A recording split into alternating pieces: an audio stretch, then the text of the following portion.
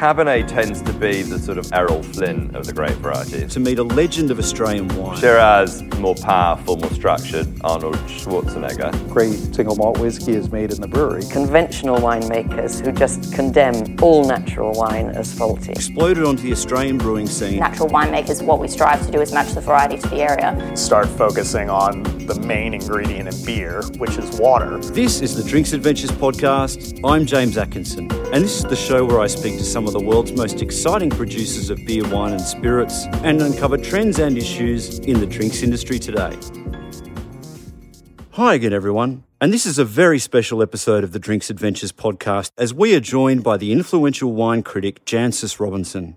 In 1984, Jancis became the first person outside the wine trade to qualify as a Master of Wine. She was awarded an OBE in 2003 by Her Majesty the Queen, on whose cellar she now advises. But Jancis may be best known for her hugely admired reference books. She is co-author of the World Atlas of Wine, editor of the Oxford Companion to Wine, and co-author of Wine Grapes. Jancis was in Australia recently to launch the 8th edition of the Atlas, recognised as the essential and most authoritative wine reference book available. It was a privilege to sit down with Jancis for this extended interview. But first, a word from our sponsor. Jancis Robinson, thanks so much for joining me on the Drinks Adventures podcast. It's a great pleasure. This is the 8th edition of the World Atlas of Wine. Now, what is involved in creating a new edition of this book?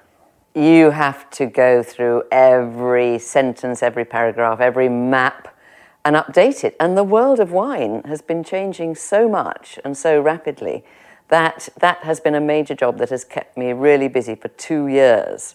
In fact, for 2 years, rather ironically, I haven't been able to travel nearly as much as I like to because I've been too busy assembling all the information on the world of wine. We do have consultants around the world, 68 of them, who feed in their thoughts about how things have changed. But as a measure of how much have changed, some poor person in the Foreign Rights Department, because this is a book that sold millions of copies and it's gone into 14 different languages so far. But for foreign rights purposes, she had to count up how many new words there were. And she calculated that 45% of the words in the 8th edition are brand new. So it's more than a cosmetic revision. And you're ably supported in Australia by Hugh & Hook, I believe? Yes, although Hugh, funnily enough, made the smallest proportion of changes. Perhaps we got it so right in the 7th edition, I don't know. The first edition was released in 1971, so there's been a new edition roughly every 6 years. Do you think there's been a window of time in which the wine landscape has changed as much as it has between the last two iterations? I don't. In fact, I devoted one of my Financial Times articles. The thesis of it was, I have never known the world of wine as so much in flux as it is at the moment. And part of that is the changing shape of the world of wine, how climate change has extended the map of the vineyards towards the poles and up the mountains and so forth. But perhaps even more interesting philosophically is that whereas in the 90s, everyone around the world was trying to make the same sort of wines, which were basically copies of France's most famous ones, and they were all growing Cabernet and Chardonnay and things like that. And they were chasing points, so they were making deep-coloured, alcoholic, often rather oaky wines. Nowadays, there is no one idea of what good quality wine is. And you've got the whole new natural wines is at one end of the spectrum. People are making, in general, much fresher wines and more geographically expressive wines, which is great from the point of view of an author of an atlas. But there is as many different notions of great wine, almost, as there are of consumers now, which is much more exciting, but it makes it quite challenging to get it all into a book. Now, you've touched on one of the trends that's covered in the new edition being natural wine and also orange wine, I believe you've explored. They've really swept the globe incredibly quickly, haven't they? They have, and in a way that's very healthy because I think what it shows is that wine is of interest to a younger generation, but who want to have their own wine, put their own stamp on wine. So the natural wine movement is very different from what you might call conventional wine. And I think if the natural wine movement hadn't come along, it might have been the case that a whole generation of potential wine drinkers would have been rather turned off by wine. It was something they associated with their parents, and it didn't really move on at all. But it's a movement that is substantially owned by younger wine drinkers, which is not a bad thing. What about you? When you see a natural wine on a wine list, does that entice you to order it, or is that possibly a deterrent? It's neither. And I would look first and foremost at the name of the producer and try and get a handle on whether I think it's going to have been well made or not. Sadly, I have come across a lot of badly made natural wines. And for instance, my colleague, Julia Harding, a fellow Master of Wine, went and spent a day with Bordeaux's Centre of Wine Academe the other day. And the people she met there said virtually, we have no truck with natural wines. We're very worried about natural wines. We think a whole new generation of wine drinkers is being educated on the basis of faulty wine, and then they're not getting a decent education. They're getting a misconception about how wine should taste. But of course, I got the impression that few of them had actually tasted natural wines, and they just automatically assumed that the one or two poor quality ones that they tasted were like all of them. I'm much more open-minded, and I do like well-made natural wines. I don't like wines whose only selling point is that they're natural and they aren't actually good. I think the proportion of well-made natural wines is going up all the time. But there is this particular compound which is associated with low sulfur, which is one of the attributes of natural wine, which to me smells like a kind of hamster cage or mice or something like that. And apparently it's a compound that a third of the population can't sense at all. So my theory is that a lot of the natural winemakers are in that third of the population and aren't being put off the wines by this smell because they just physically can't smell it. For me, the sad thing about natural wine movement is the polarization, that you've got these conventional winemakers who just condemn all natural wine as faulty without perhaps investigating very hard. And then you've got the naturalistas who think all conventional wine is evil and never the twain shall meet. But what I hope, because I know that conventional wine producers are using fewer and fewer additives in the winery, fewer and fewer nasty chemicals in the vineyard. So the conventionalistas are going in the right direction, and I hope that the standard of winemaking among the natural wine producers will continue to go up, so that eventually they will meet in the middle, and we may actually eventually dispense with the term natural wine, and all wine will be more, quote-unquote, natural than it is today, because that will be the healthy development. Do you think there still is an overuse of additives and intervention in traditional winemaking? The sort of wines that I come across, no. I'm writing, especially on JancysRobinson.com, I'm writing for people who are seriously interested in wine. And that's pretty much all made by people who desperately care about quality, who in the 40 years I've been looking at the wine scene have dramatically decreased additions, and as I say, both in winery and cellar. I don't know, I haven't sat in a winery producing millions of bottles of mass market stuff. I don't know what they're using. And they probably are using still some additives I wouldn't like. And particularly in America, they're kind of adding colouring and that kind of thing. But that's at the very bottom end. And I do think everything is going in the right direction. And that even the most mass market orientated grape grower is using much cleaner methods than used to be the case. What are some of the other changes in the Atlas, the new edition of the Atlas? Certainly shape of the wine world, and the sort of, Germany now, which when I first encountered it struggled to ripen the grapes and used to had acid levels that were so high they had to chuck in grape juice to sort of sweeten the thing and compensate. Last summer was so warm that they actually had sunburnt grapes, which would have been unthinkable a couple of decades ago. We now have decent wine being made in England. We can be proud of our sparkling wine. High acid is an attribute in sparkling wine. Canada has now got a thriving wine industry, even in eastern Canada as well as in British Columbia. So the whole style of wines has been changing. And I've completely rewritten the introductory sections because weather has been changing. Weather is such an important influence that I think the whole subject of weather needed to be sort of re-sliced and represented. And we've got, for instance, a couple of pages on climate change specifically, for instance.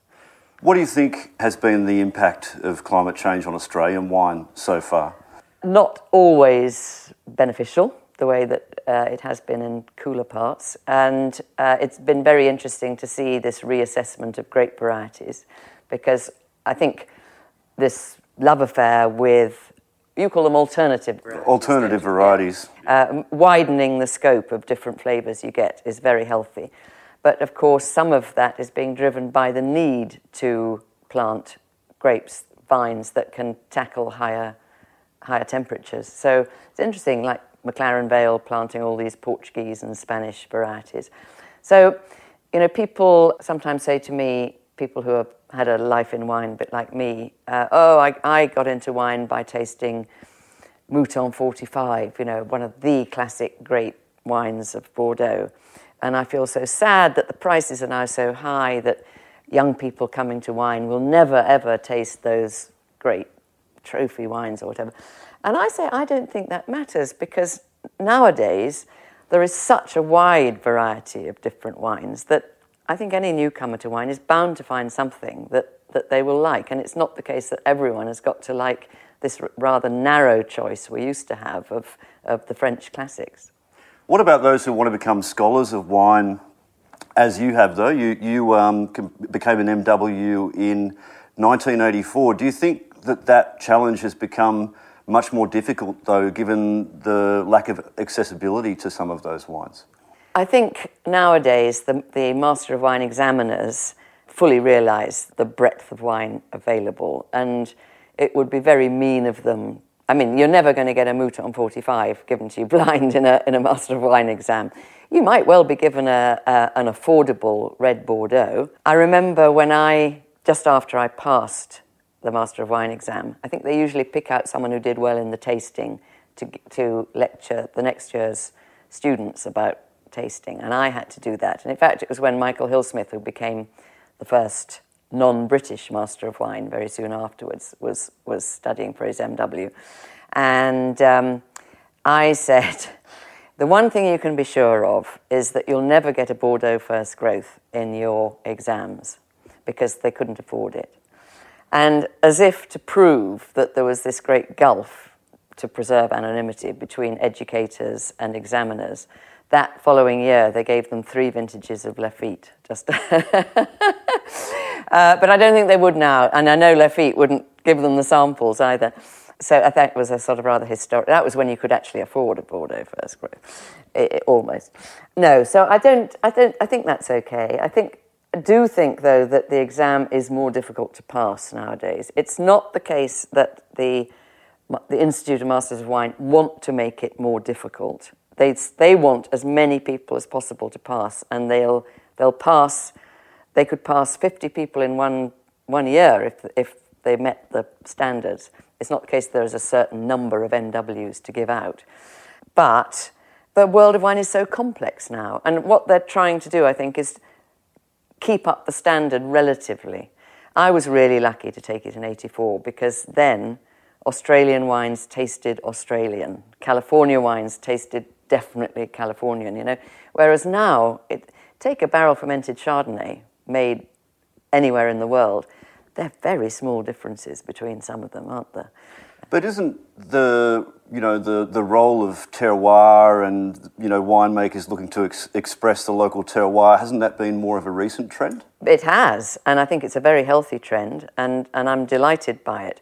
But I think in the panic of an exam room, because the Master of Wine exam is, I think it's 5 written papers, 3 practical papers, as they call them, and in each of them you get 12 glasses, and you don't know what's in them. I think it would be a very tough examiner who said, tell us the vineyards these wines were made in. They might say which region, and that would probably be fair enough. But my point is, the regional differences are less pronounced today than they were in '84. Everyone travels, and everyone sort of knows which techniques are being used around the world or in the classic regions and are trying them on at home. I read a quote from your publisher in your column that very few book publishing projects on the scale of the Atlas are still alive. Do you think that books still have the same importance today in the world of wine as they once did? I think some books do. I'm thrilled when I travel around the world. I meet people who really think they know me and have a relationship with me because they've studied the Oxford Companion to Wine and or the World Atlas of Wine. And wine is a fascinating subject which seems to attract more and more students. The WSET, the Wine and Spirit Education Trust, celebrated its 50th anniversary with a dinner in London just before I left. So the WSET educated 100,000 wine students last year around the world. So that's pretty impressive.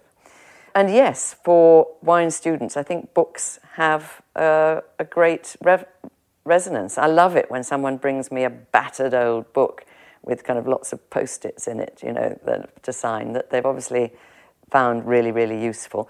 We actually have got digital versions of both. The Oxford Companion is on my website in a digital form, and as are the maps from the World Atlas of Wine. And the World Atlas of Wine, whenever it's published in print, nowadays has an iPad version as well. But there is something about paper and a book that looks good. I mean, nowadays, I think to make books compelling to buy, they have to look and feel really nice. And perhaps it's no coincidence that our new jacket is very tactile. You can run your fingers over it and get some pleasure. What do you make of the current media environment surrounding wine generally? I mean, I don't know what it's like in the UK or in other markets, but certainly the amount of space that newspapers are devoting to wine in Australia has absolutely plummeted. And I'm not seeing that really being replaced by new media. Do you think that's a concern for the industry? I think it is a concern, and it's happened in the UK too. I feel very, very fortunate to have a full page in the Financial Times magazine, and in foreign editions it's kind of half a page of the newspaper version every Saturday. Maybe it's because there isn't the advertising to support it. I actually get quite a bit of fine wine advertising around my column. Because it's not that people are drinking less wine. Or maybe we haven't made the subject interesting enough to earn our space. I don't know. You say that it hasn't been compensated for in other media, but isn't there really a plethora of blogs and online? Well, there was, but I can only think of a handful that have really survived because, there wasn't a business model behind most of the blogs, and people eventually tire of sort of spending that much time devoting their lives to something that doesn't have a financial return. Well, I started JancesRobinson.com sort of by accident in 2000, and I found it such fun, but I was devoting so much time to it that I thought, I think we're going to have a subscription section, a members section of it. Not all of it, still about a third of the articles are free. And so I launched the subscription bit of it in 2001. And by mistake, it got put online sort of for half an hour before we meant it to go there. And in that half hour, we got 3 memberships, one of which was in Brazil. And so we thought, we're onto something here. And actually, to my amazement, it has been, touch wood, a great success. No ads, no sponsorship, which perhaps helps. And we do work at it very hard. I mean, we publish 2 new articles every day. We're probably completely mad. And now we have a team of about over a dozen people all around the world. So that has worked, but maybe one help is that it started so long ago, so it's had a long time to build up a head of steam. I'm sorry to hear that a lot of the blogs have stopped, because that was quite healthy, really, to have as many voices as possible. You said some time ago that as a lifelong wine enthusiast that you were feeling increasingly under threat because the wine space was being encroached upon by craft beer, craft spirits and cocktails. Now, that was 3 years ago, I think. Has wine held its own in that time? In UK, for the first time in my life, wine sales are slightly shrinking in terms of volume. People are drinking better, so average prices per bottle are going up, nudging up, although they're still incredibly low compared to most of the wine that maybe we would be interested in. The no and low alcohol drinks, of course, are a huge growth area for obvious sort of health reasons. So I think we're having to work harder and harder to keep the wine flame really interesting. But once wine bites at somebody, then they do tend to get fairly interested and compulsive about it. It's fashion, isn't it? I mean, you know, I've been around so long, I've seen fashions come and go like sort of pendulums. But the threat, if you like, from other drinks is really keeping us on our toes, that's for sure. I've heard you say that you're always looking for value for your readers. Absolutely. With the wines that you choose. What do you think, and I'm sure you get asked this question all the time, what do you think are some of the most underrated wine regions globally at the moment? Well, let's say underpriced, say, which is usually about the same thing as underrated. If you're looking for genuine value, I would say the Loire is still, with a few exceptions, sort of like cult wines, Clos Rougeard and stuff like that, is underpriced. Beaujolais is a great place for Burgundy lovers to look who can't afford Burgundy anymore. Prices are slowly nudging up there, but you can still get great value, and including wines that are being made like Burgundy and will eventually turn into something remarkably like Burgundy if you hang on to them. Although personally, I'm a great fan of pure, early drinking, gorgeous, refined Beaujolais. I think Greece is a great place for really interesting styles and flavours and not particularly high prices. We, every few months, hold a kind of a tasting night for visitors to jancesrobinson.com, and we had a Greek wine night just before I left London. It was the most popular so far, and there were some really fabulous wines there. Going to have a Portuguese one, because Portugal is rather similar to Greece in that it's almost turned its back on international grape varieties and has this huge array of its own with strong characters. And with a few exceptions, Portuguese table wine, I think, is underpriced for what it is. Chile. Chile has been underpriced, although I've just come from New York, where there are signs that at long last faddy New Yorkers are noticing that there are some interesting wines coming out of Chile, so I expect prices will rise. But at the moment, I say Chile is a pretty good place to buy, certainly red wine. And South Africa is fantastic. The quality of wine being made by some of the new wave South Africans is absolutely first rate, and not silly prices. I notice you haven't mentioned Australia in that list. Well, I assume you know so much more about Australia than I do. I don't know about that, not necessarily. You're attending the Chardonnay Symposium this week. Yeah. And based on your recent columns, would it be fair to say that Chardonnay is the variety you're currently most excited about in Australia? Yeah, I think so. Especially when compared with the European archetype white Burgundy, which is now zooming out of affordability. And Australian Chardonnay is so much more consistent and accessible than white Burgundy, and it's so well made nowadays. So I'm really looking forward to the Chardonnay Symposium.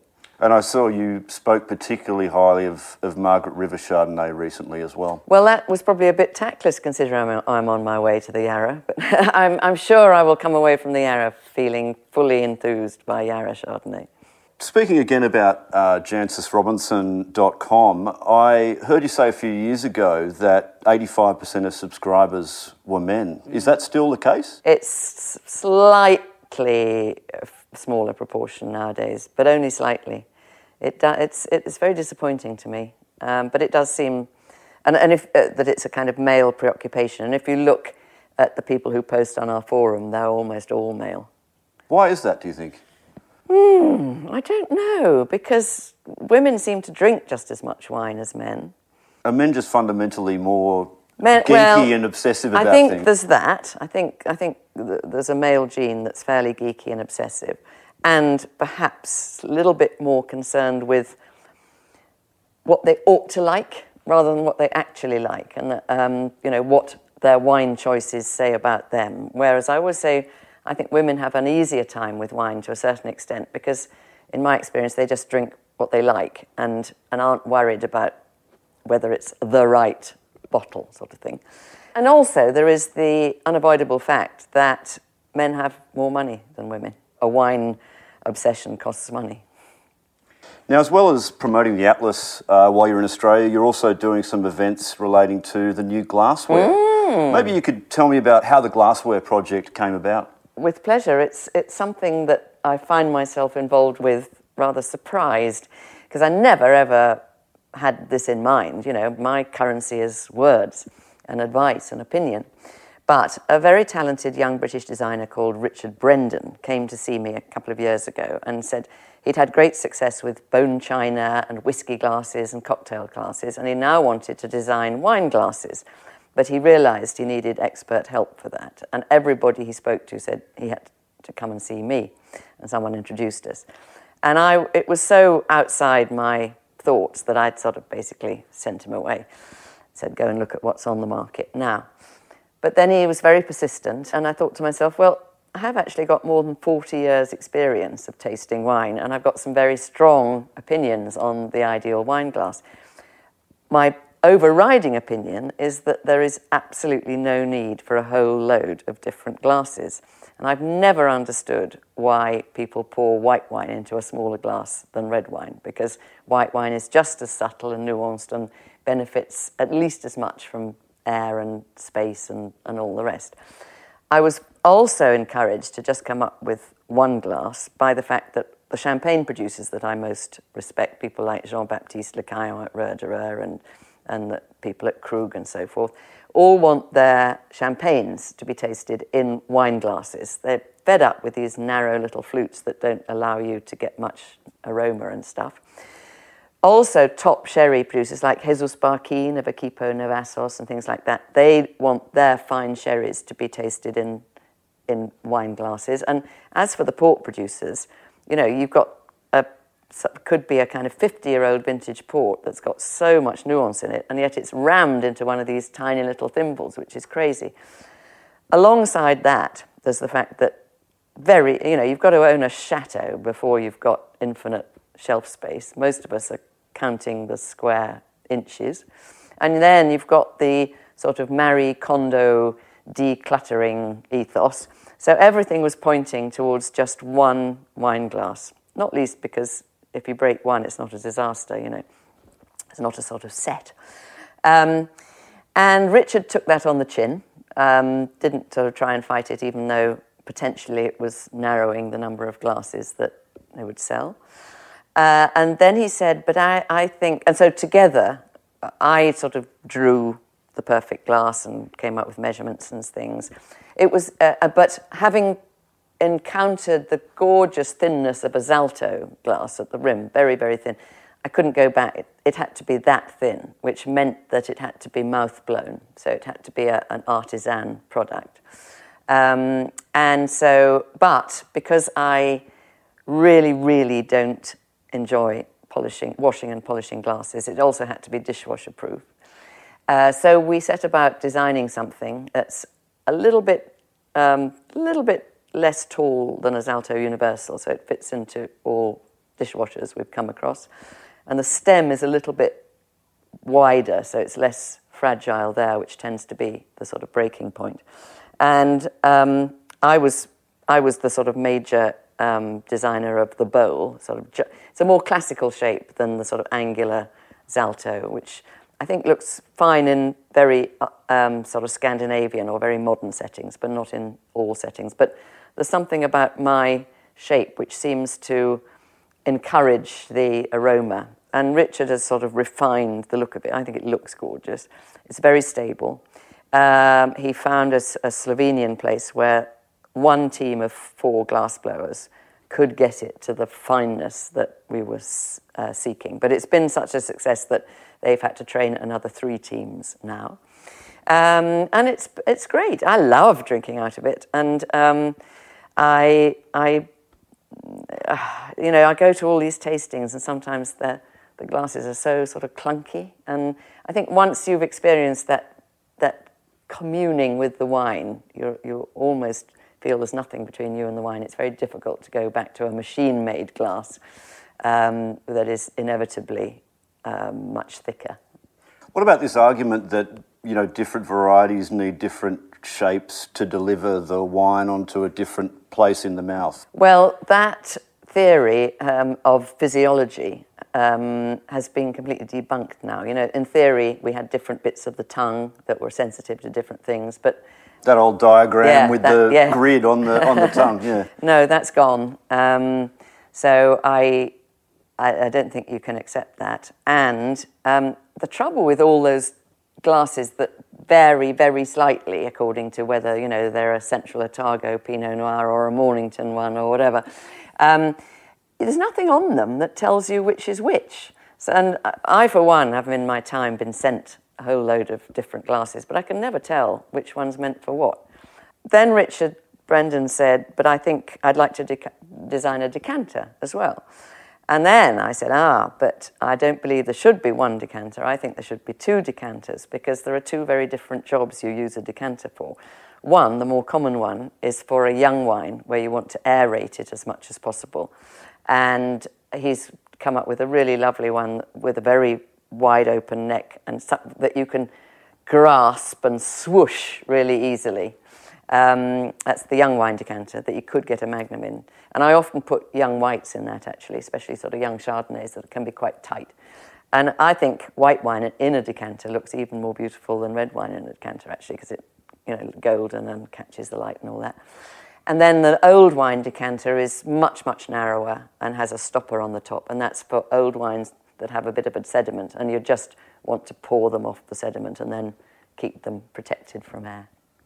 Am I allowed to ask you about your role in advising Queen Elizabeth on her cellar? Yes, tell me what's involved in that. Okay, I will, but a lot of people say, what sort of wines does the Queen like? She's not the greatest wine enthusiast, and so that's not a profitable question. It involves, in fact, as soon as I get back home, we've got a meeting of the Royal Household Wine Committee, and they put out a tender for various wines for various functions, and there's me, Michel Roux Jr. From the Gavroche, and then 3 wine merchants who represent wine merchants who have a royal warrant.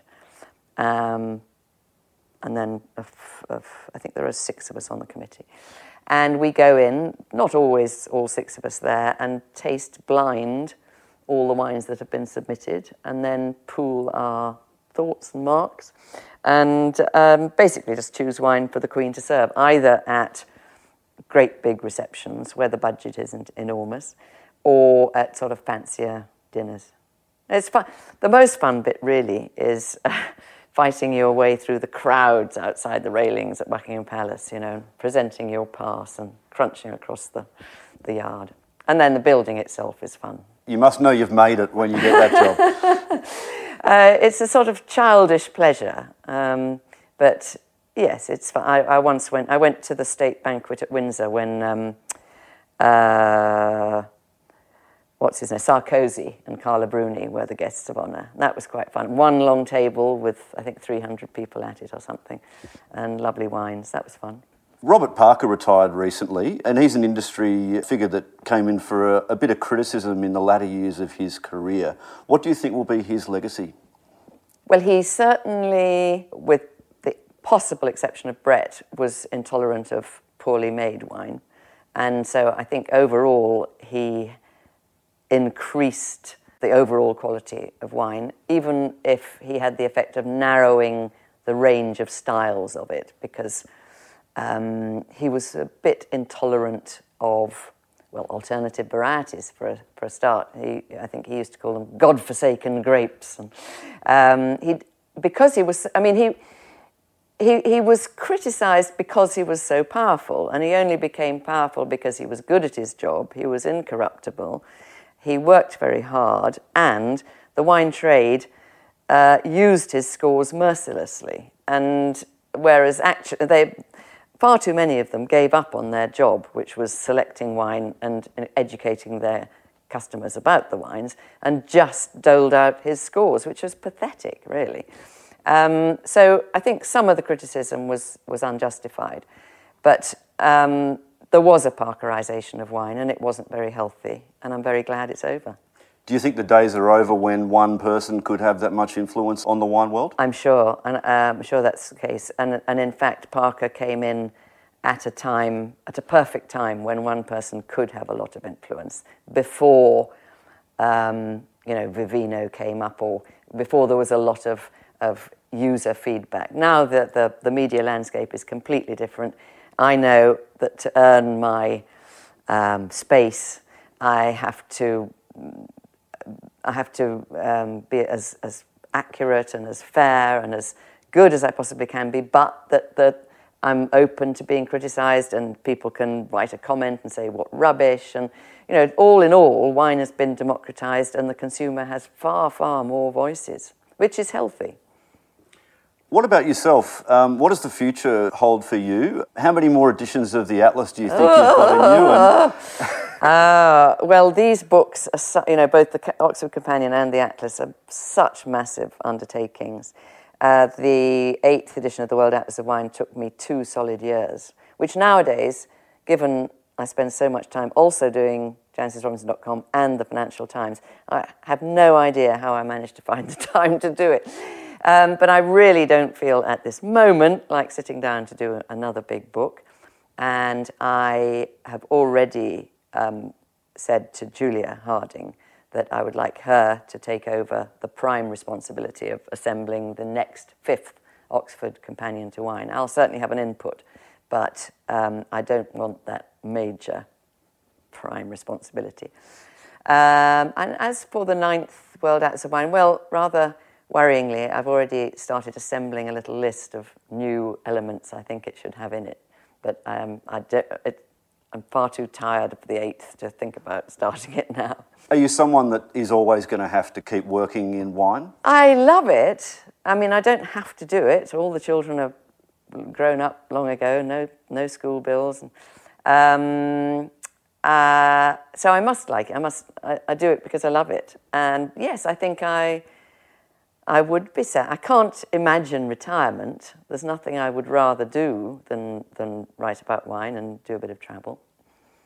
What do you drink when you're not drinking wine? Water, tea. Not very good at spirits. The occasional cocktail with a high acid, a margarita I can handle. You have spent some time in Japan this year, yes, though, I sake believe. is fun. Sake is a little overwhelming for me because I do know quite a lot about wine, and I can see that there is as much to learn about sake as about wine, but I haven't got another 40 years to do it in. So I'm a bit scared of sake, but I love it. And I'm not... Beer, on a hot day, I sort of have 2 gulps, and I think that's wonderful, and then it gets a bit much. I sort of very rarely finish a glass of beer, I'm afraid, which must seem very foreign to any Australian man. But well, probably English too, I would have thought. Yes. No, it's tea, water and wine in the reverse order, probably. Well, Jancis, it's been an absolute pleasure having you on the podcast and a real honour. So thanks so much for joining me, and I hope you have a wonderful time in Australia. Thanks very much. Thank you. The Drinks Adventures podcast is produced by me, James Atkinson, with additional production and mixing by Dave Robertson. You can find complete transcripts, links and other information on the show at drinksadventures.com.au. You can follow me on all social media platforms at @ByJamesAtkinson. Like my Facebook page, James Atkinson Drinks Adventures, to be kept informed of podcast giveaways and other news about the show. The Drinks Adventures podcast needs your support as listeners. Please do us a favour and leave an honest review and rating for the podcast on iTunes or Stitcher.